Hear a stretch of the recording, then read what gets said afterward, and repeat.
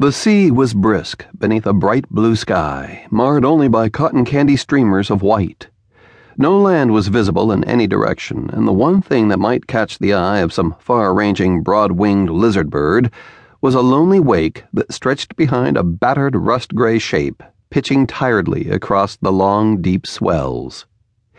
Such a creature might turn to join several others of its kind, seemingly effortlessly coasting along, pacing the strange ship. The flyers stayed off either beam, avoiding the hint of foul-smelling smoke blurring the tops of 2 of the 4 funnels standing high above the narrow hull. Occasionally, one of the lizard birds dropped back and snatched a morsel from the foaming wake, but most maintained almost unerring stations as if shepherding the exhausted ship along.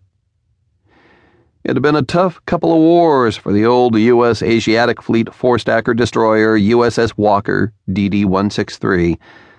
The first one nearly killed her. This one, a far different war on a wildly different Earth, had destroyed her, for all intents and purposes, once already. Refloated and rebuilt after the desperate Battle of Balkpan, where she defended the Lemurians against the hated semi-reptilian Grick and the mighty Japanese battlecruiser Amagi, in a place that should have been Borneo, Walker had steamed straight back into action against new enemies across the vast Pacific or Eastern Sea.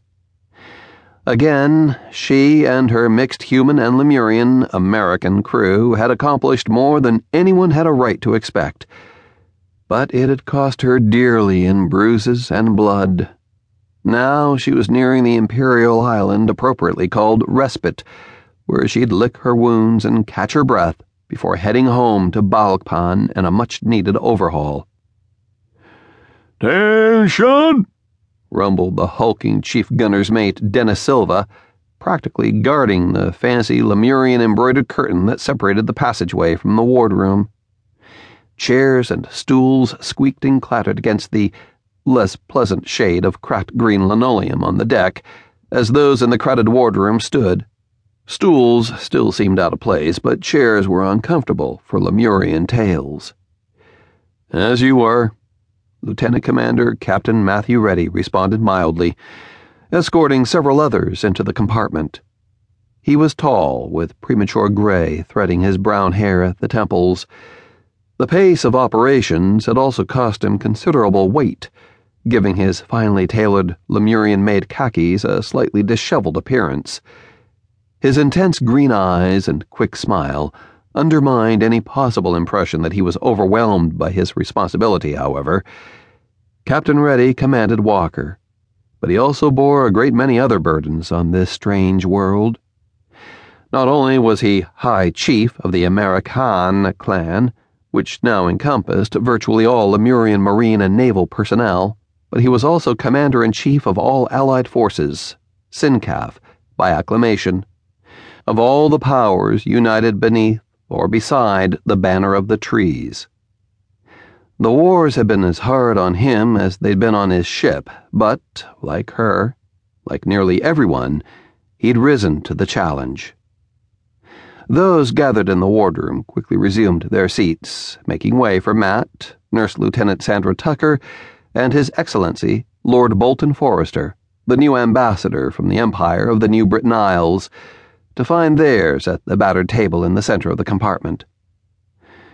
"Good afternoon, gentlemen and ladies," Matt amended for Sandra's benefit, and for that of Lieutenant Tab-At, or Tabby, the newly appointed engineering officer.